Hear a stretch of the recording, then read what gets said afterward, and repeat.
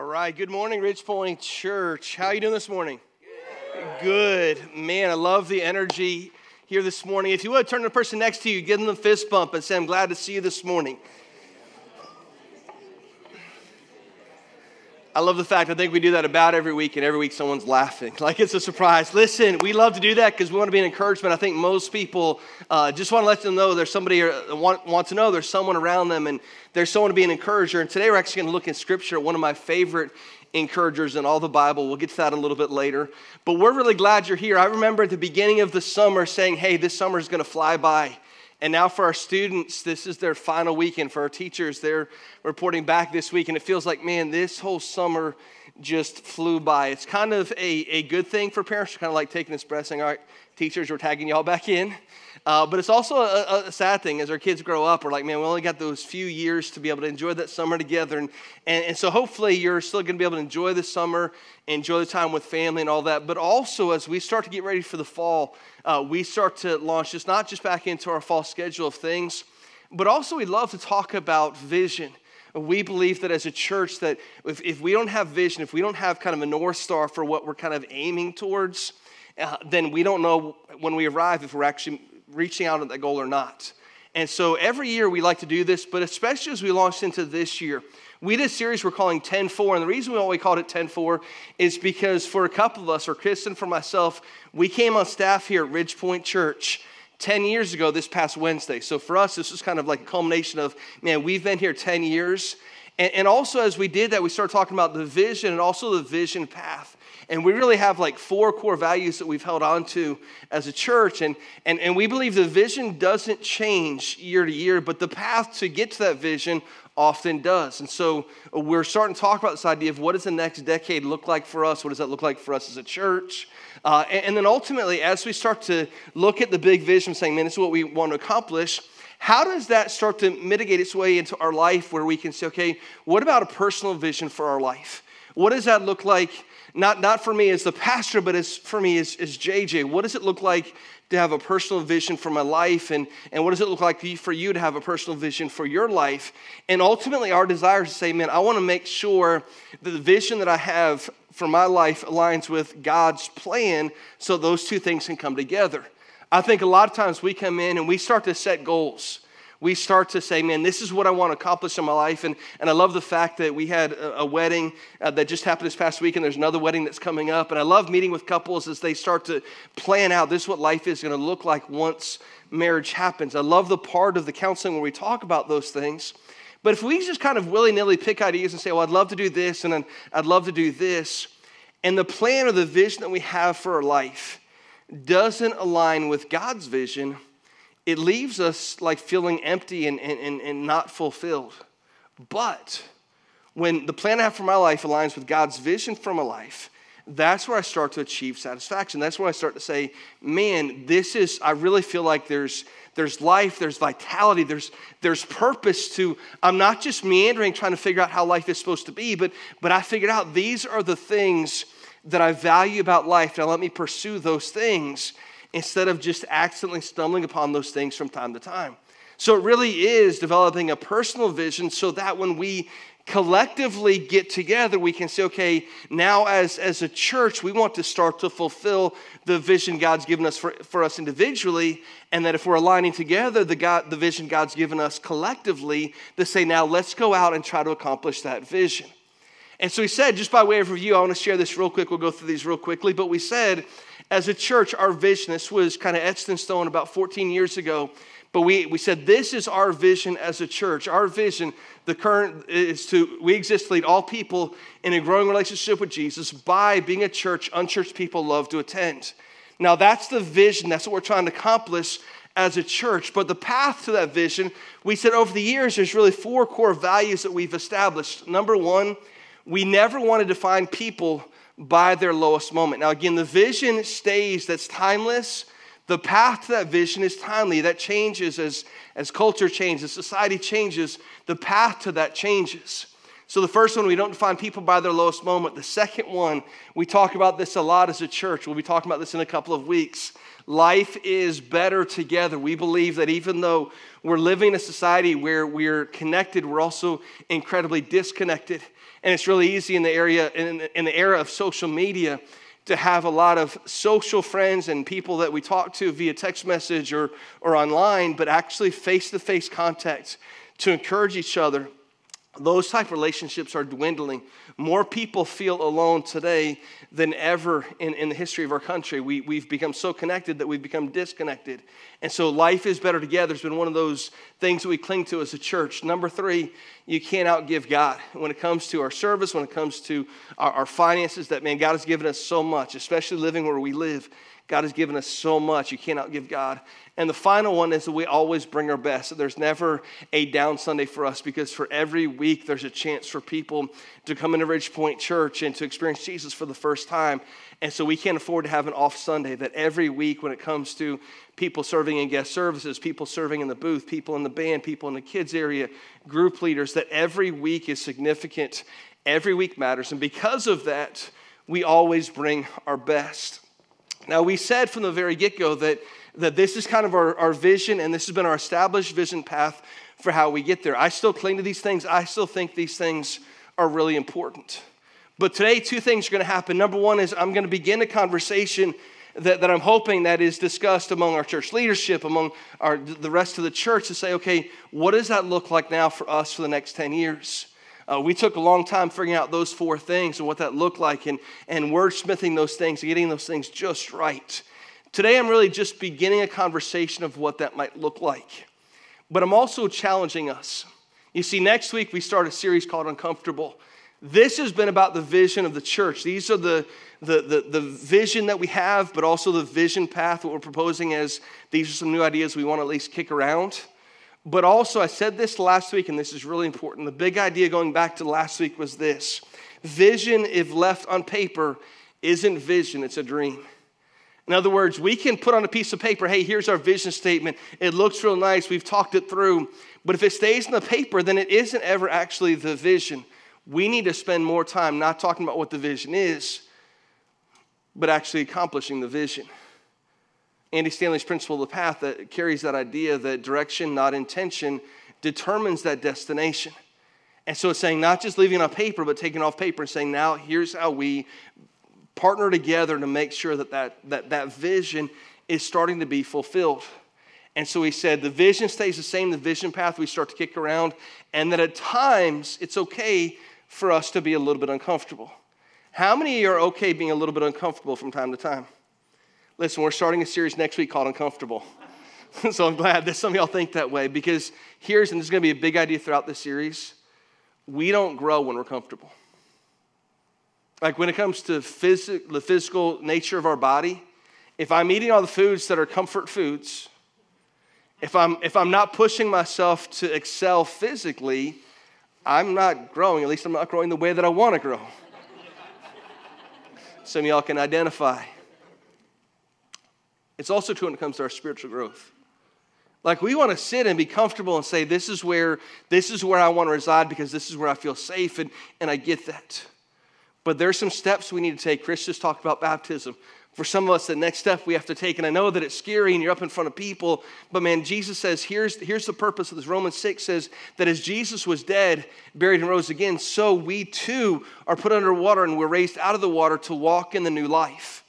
That's what baptism is a picture of. We're going to talk a lot about that stuff in Uncomfortable, what it looks like for groups and service and all those things, but Uncomfortable is coming.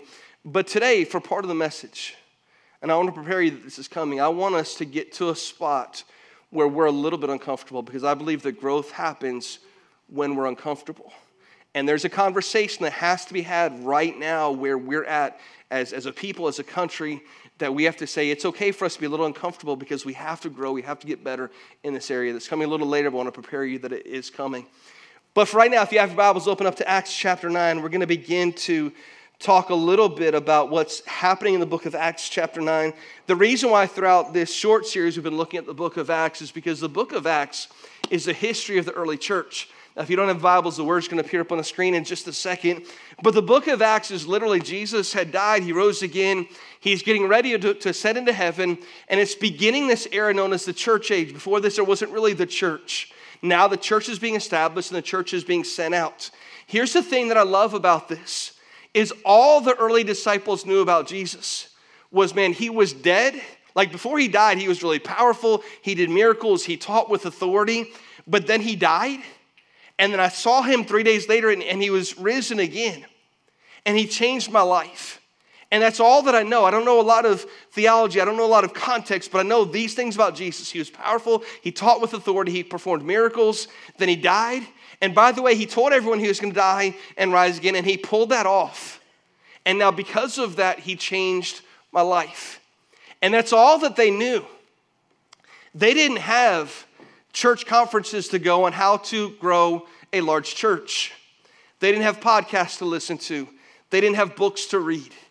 They didn't have anybody else to build a foundation on and say, hey, I saw this church down the road and this is how it's working. All they had was this story. Jesus was dead, he's alive, and he changed my life. And they went with that message, and that's all that they had. They didn't have a political purpose. They didn't have a way to bring social justice into this. All they knew was Jesus was dead, he's alive.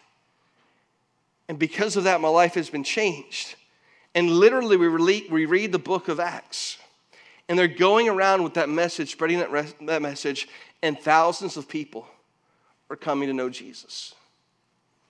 Now, we sit in context. I don't think there's anything wrong with those things, but we sit in a context of where we have all of those resources at our disposal. If you go on Amazon today, you can find a bunch of books on here's how to grow the church. You can listen to podcasts. You can go to these incredible conferences. And we've done all of those things. And they're all great and they're all powerful. But at the end of the day, the only thing that changes people's lives isn't a conference.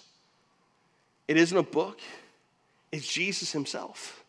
And they went with that message and said, man, we want to make sure that everybody knows this, that literally anybody can be reached with this message, including the people who we think that nobody could ever reach them. One of those people is a guy that we come to know as the Apostle Paul. Now, if you've been with us for the summer, we've actually been reading through a book here that's in the Bible that he wrote. It's a book called Philippians. It's actually a letter he wrote to a church in Philippi. In it, he says, here's what my life used to look like. I used to depend upon my religion, the stuff that I did, thinking that I was a good person. See, prior to him really meeting Jesus, he thought it was all about him and him following these set of rules. And in fact, he was so threatened by the early church and by the message of Jesus that he was part of those who killed Christians.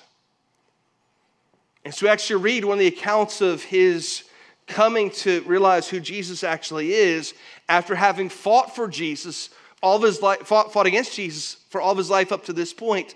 In the beginning of Acts chapter 9, it says he's about to go to Damascus. And he's asked the high priest, I want to go to Damascus because there's this uprising of Christians, and I want to go and I want to get them arrested, and I want to get them to be beaten because of it, possibly even killed because of this message that they're spreading. See, for the really religious people of Jesus' day, they were threatened by this message, and Paul was one of them. And so Paul is literally on the road to Damascus asking the high priest, can I go? Can I have permission from you to go and arrest the Christians that are there and to bring them back? But it's on the road to Damascus that Paul actually encounters Jesus. And his life is changed. We don't have time to read all of that story, but I want to pick up in verse 18 right now. When we read what happens once he realizes, it says right before that he accepts Jesus, he's filled with the Holy Spirit. And verse 18 it says this, and immediately something like scales fell from his eyes. And he regained his sight. He'd been blinded up until that point. He regained his sight. Then he rose and immediately he's baptized. He hadn't been eating, he'd been in this season where he encountered Jesus and he's blinded and he's fasting and here those scales are removed, he can see again, he's baptized, and it says in the next verse, he takes food and he was again strengthened because of that.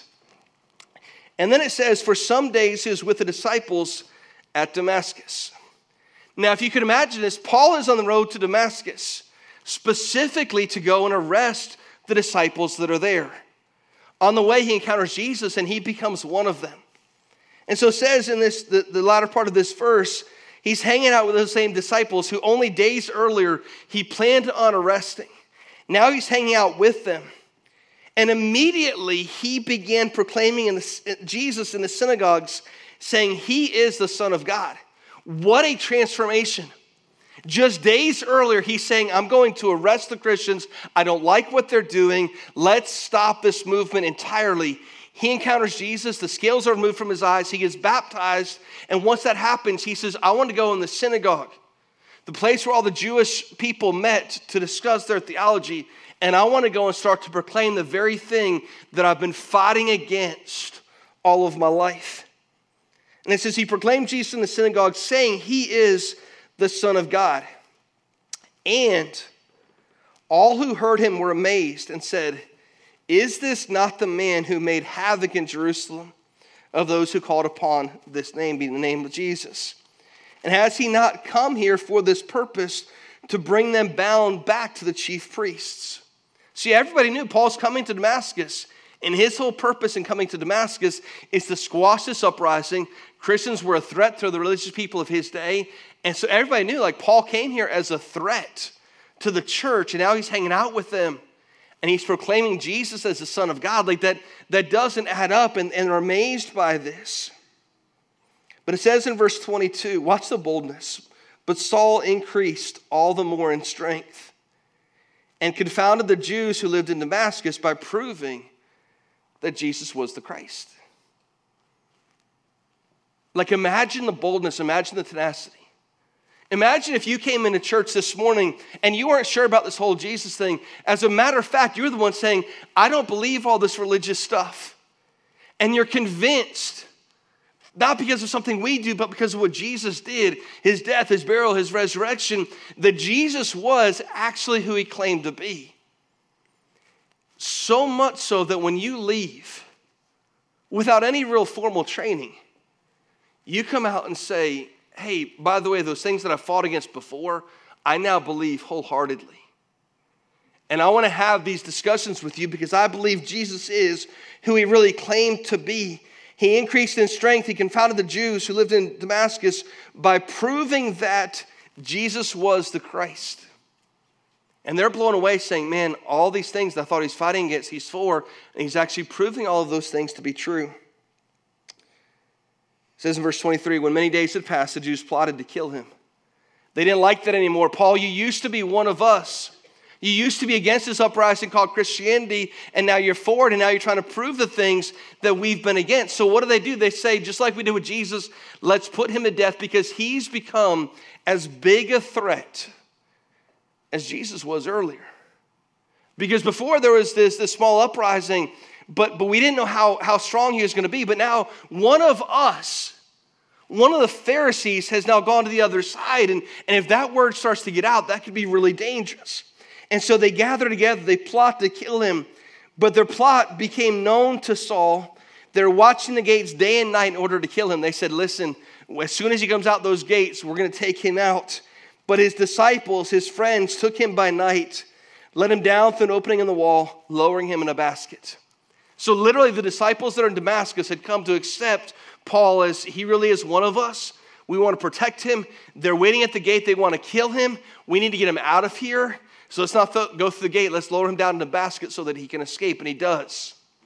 And he escapes to go back to Jerusalem. Verse 26 here says, when he had come to Jerusalem, he attempted to join the disciples. And they were all afraid of him, for they did not believe that he was a disciple. So Paul, when he left Damascus, the disciples had finally come to believe him, but the Jewish people there didn't like him. They wanted to kill him. He says, let me escape. Let me get to Jerusalem where I can find some other people who are believers in Jesus, that now I can find that community here. And he shows up, and all the believers there are like, wait a minute. Like, Paul, I've heard all about you. I know who you are. And I'm afraid to let you into our inner circle.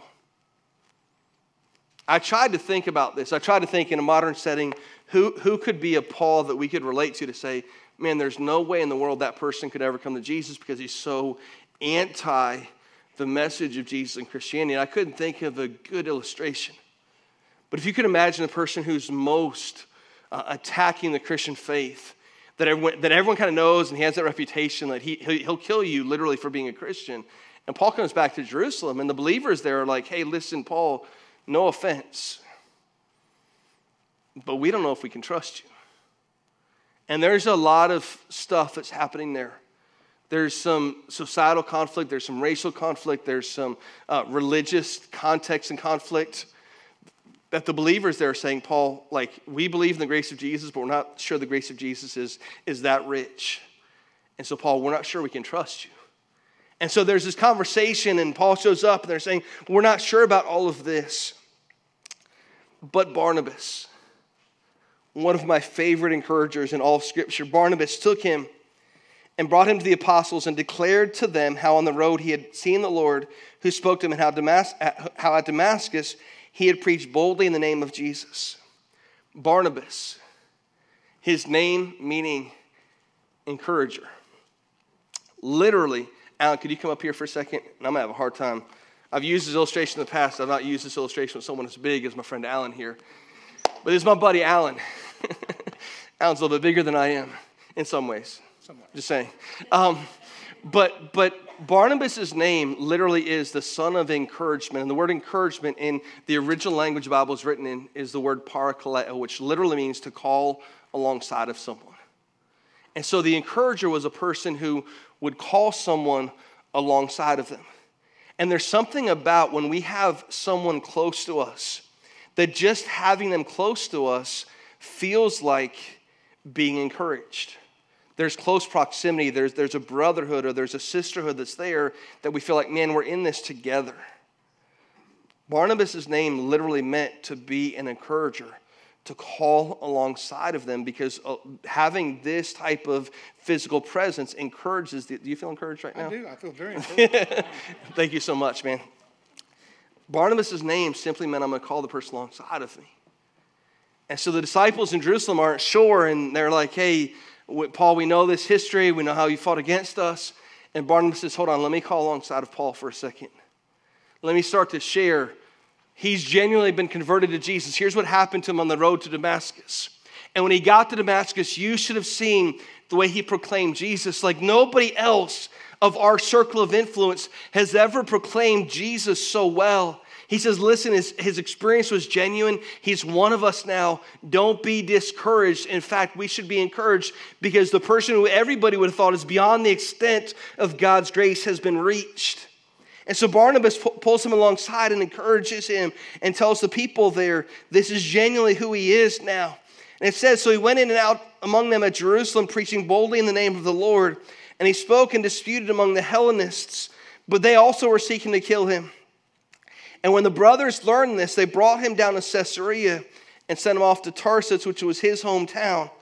But then the verse I want us to see, the verse I want us to focus on is this last verse. It says, so the church throughout all Judea and Galilee and Samaria had peace and was being built up. And watch the presence of what they're doing here. And walking in the fear of the Lord and in the comfort of the Holy Spirit, the church multiplied. The church was walking with this healthy awe of God the Father. They're walking with the encouragement of the Holy Spirit, proclaiming the name of Jesus. And because of that, the church experiences the season of peace and also of multiplication. Why? Because the church says, man, we want to make sure that we're reaching people that everyone else has given up on. See, I want to be a part of a church that says there's no one beyond the reach of God's grace. And so for us to get there, we have to change the way that our mindset has been pre-programmed to function. I said there's going to be a part of the message this morning that's particularly challenging, and we're about to get into it. You see, for the last couple of months, God's been stirring my heart about a lot of the division that's happening within our country. And I've talked about it, I've mentioned it from time to time.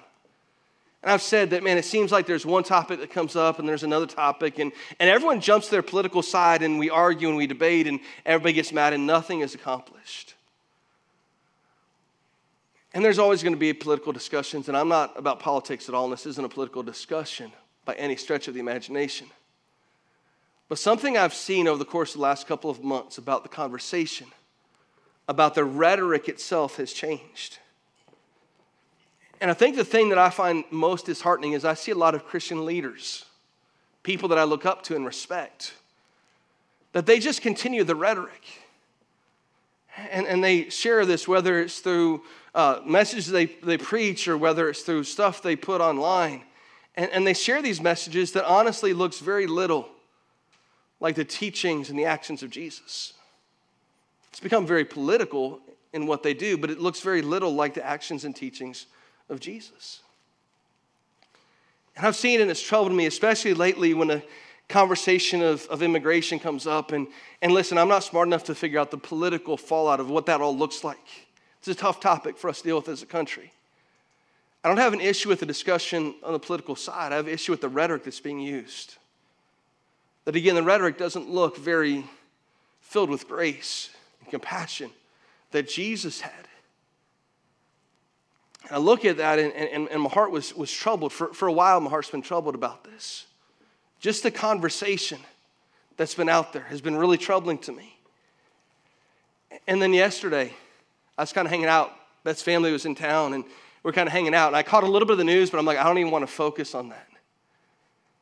And last night, I started to pull out my notes, to look over my notes for this morning, and I was kind of starting for the first time to get online to see what happened.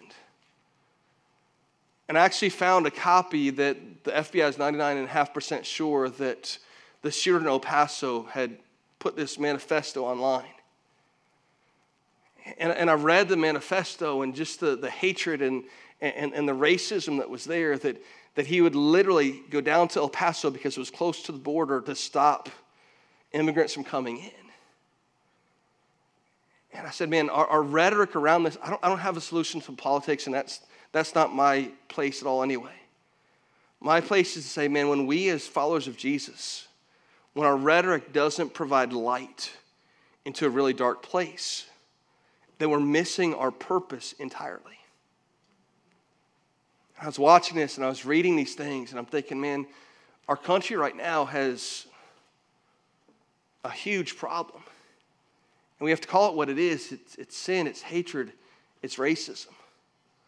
And it's not okay. And that's uncomfortable because it forces us to look at this and say, man, sometimes do I approach conversations with the grace and the compassion of Jesus?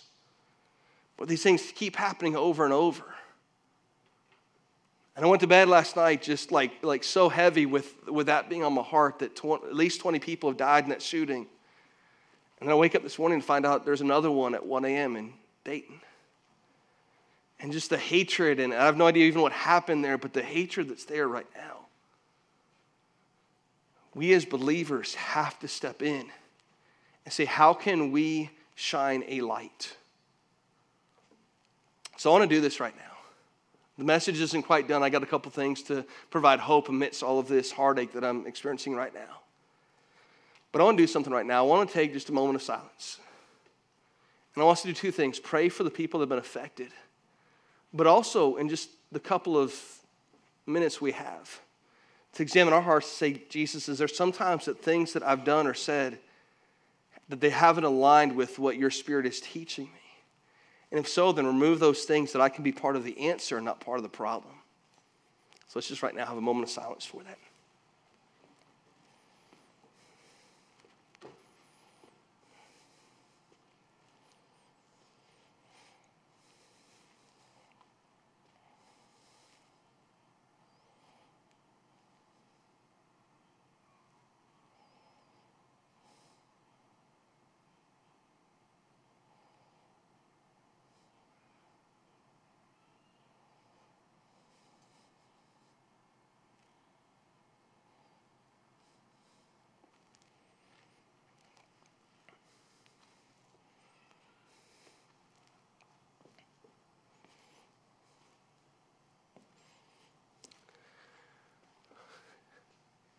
God, as a country right now, we're divided.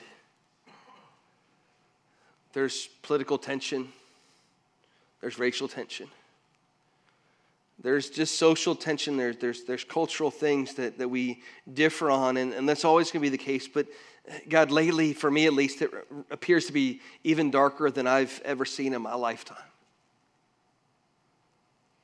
God, I pray that you'd remove that from our midst.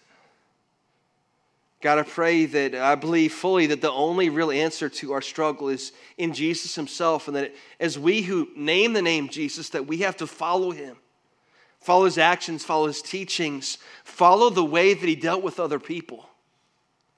It doesn't mean we're always going to agree, and I think that's entirely okay. But when we don't act with grace and compassion and point people to who Jesus was, then I think that we're missing out on what your vision is for us individually and also what your vision is for us as a church. God, help us to call out things in our own lives that need to be addressed and removed. And God, also help us to call out the evil that might exist within our country, to call it like it is, and to say that we're in rebellion against what you have for us. God, we love you. Thank you. It's in Jesus' name. Amen. Now, here's the thing. As I was sitting there and I was contemplating all of this, and as I knew, like, we're talking about vision, and how do you transition from talking about something so heavy to say, hey, oh, and here, by the way, here's 4 things I want you to think about as you leave. But here's the thing, I think, that as we move forward over the next 10 years, that I think if the church, not just Ridge Point Church, but since this is what we're talking about today, if the church is going to picture what God's kingdom is supposed to look like, then we're going to look a whole lot more like heaven. That there's going to be diversity, that there's going to be saying, man, everybody matters. It doesn't matter the walk you come from, it doesn't matter the background that you come from, that we want to make sure that everything that we do, that we don't get in the way of pointing others to who Jesus is. Like Jesus himself, his message is exclusive, and some people view that as offensive. We don't need to get in the way and be offensive ourselves. So our goal is simply to point people to Jesus and say, man, this is what heaven is going to look like. This is what we as a church should respond like and be like. And so real quick, I just want to begin this discussion. If our vision is in line with God's plan, we're never going to be satisfied. So what does that look like for us? Now, again, these are just 4 ideas that I'm shooting out that I'd love for us to have a discussion about. But here's the 4 things that I'm recommending we at least begin that discussion with. Number 1 is that imperfection is a prerequisite. That if you're perfect, don't bother coming to our church. Like, you got to figure it out. But imperfection is a prerequisite. Listen, there are people that get turned off because, well, I go to church and the church is full of hypocrites. Maybe that's right, because we preach one thing, we don't always act that way, but I don't view it as being so much as being hypocritical as, listen, if I have a weight problem, I'm going to the gym because I have a weight problem. That doesn't make me hypocritical. It makes me getting the help that I need. Imperfection is a prerequisite to come to church. Number 2 is this. Sundays should be our loudest day of the week. Man, come on. Yes, it's okay. Like everybody, there's something about walking into church, and something was drilled into us when we were young, and we come in and we're like, wait a minute. Like, I remember going to church, and kids would run around the pews in the church, and all the people are like, wait, don't step on the pews. We don't want kids running around the church. Listen, I want kids running around the church. I want there to be life. I want there to be vitality. I want you to know that, man, when it comes to church on Sunday morning, when the band's playing, it doesn't matter if you have a good voice or if you're like me and you have a terrible voice. I'm going to sing at the loudest part of my that my lungs will allow. Church should be the loudest place. Sunday morning should be the loudest place. I said this at the beginning of the year, but I want 10 a.m. at 100 Hatfield Road to be the most exciting place in Winter Haven, Auburndale all week long. So, man, if you want to respond to what God's doing in your life, if you want to sing loud, if you want to raise your hands, I want you to have the freedom to be able to enjoy what God is doing in your life and not to be like, I'm in church, I better kind of keep it toned down. No, this should be the loudest place. And understand this, sometimes God speaks loudest in silence. And so I don't want it to be fake. I don't want you to be like raising your hands and all being a show when God's trying to say, hey, well, hold on, I need you to be quiet and listen for a moment. Because sometimes the loudest thing we can do is to be silent, but that Sunday morning should be the loudest place of our week. Number 3, community can be uncomfortable. There's that word again. Community can be uncomfortable, but it's essential. If we're going to grow, the only way we grow, if you want to look at what your life is going to look like for the next 10 years, look at the people you're hanging out with the most. The stronger that group of people is, the stronger they're going to push you towards issues of faith and Jesus and God working in your life. And number 4 is this.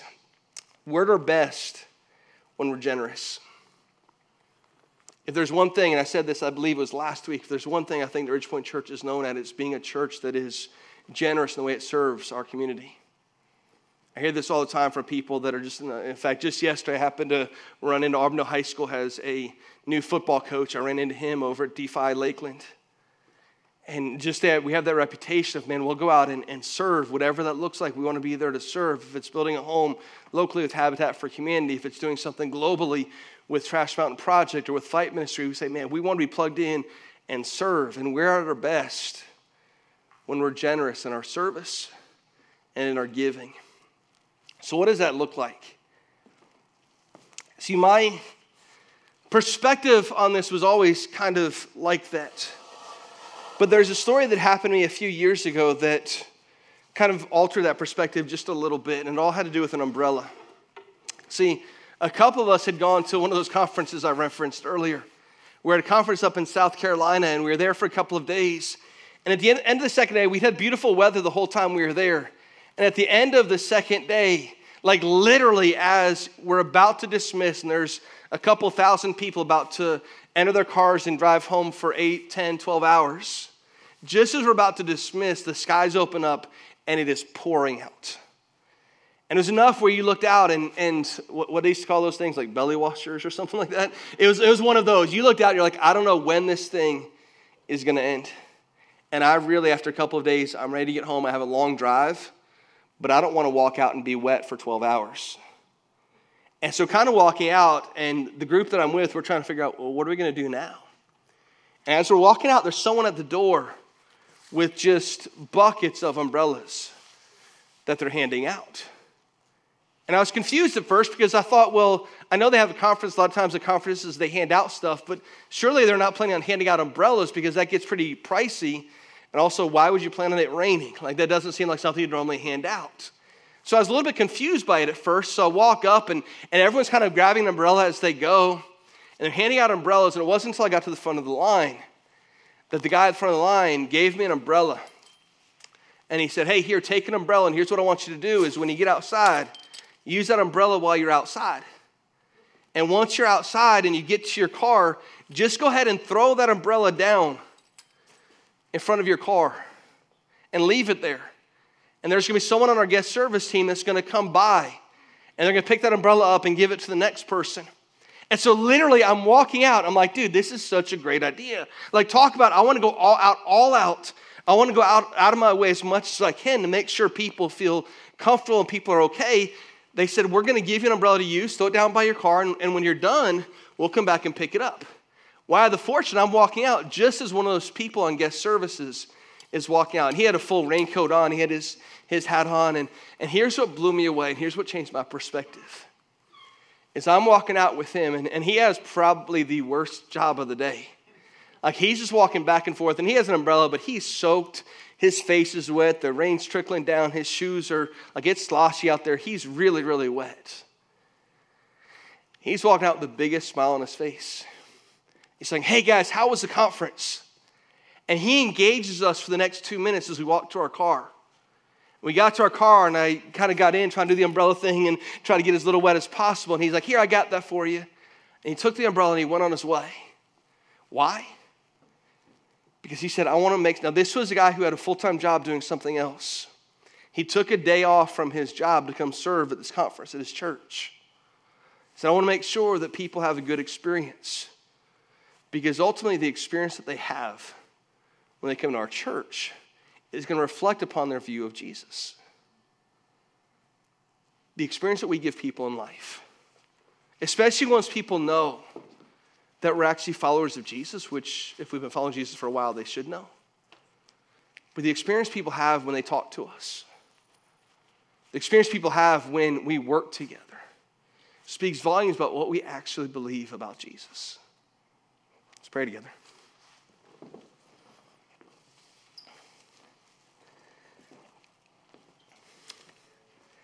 Man, God, I thank you so much for the way you love us. You love us with this incredible unconditional love that says even though we fail, even though we fall, even though we make mistakes, not only do you accept us, but you pursue us, that you love us all the same. God, I thank you for that grace that pursues us. God, first this morning, I want to pray for the person who is still in the process of being pursued. They're still in the process. They're Paul before he's converted. Maybe they're not against Christianity. Maybe they're just kind of indifferent to it. But God, I believe you're right now in the process of pursuing them, of chasing them down and saying, man, this grace that they've talked about this morning, that's what you need in your life. God, for the person who's running, I pray today is the day they stop running. Today is the day they discover fully who Jesus is. And that, God, he could transform their life the way he transformed Paul's life.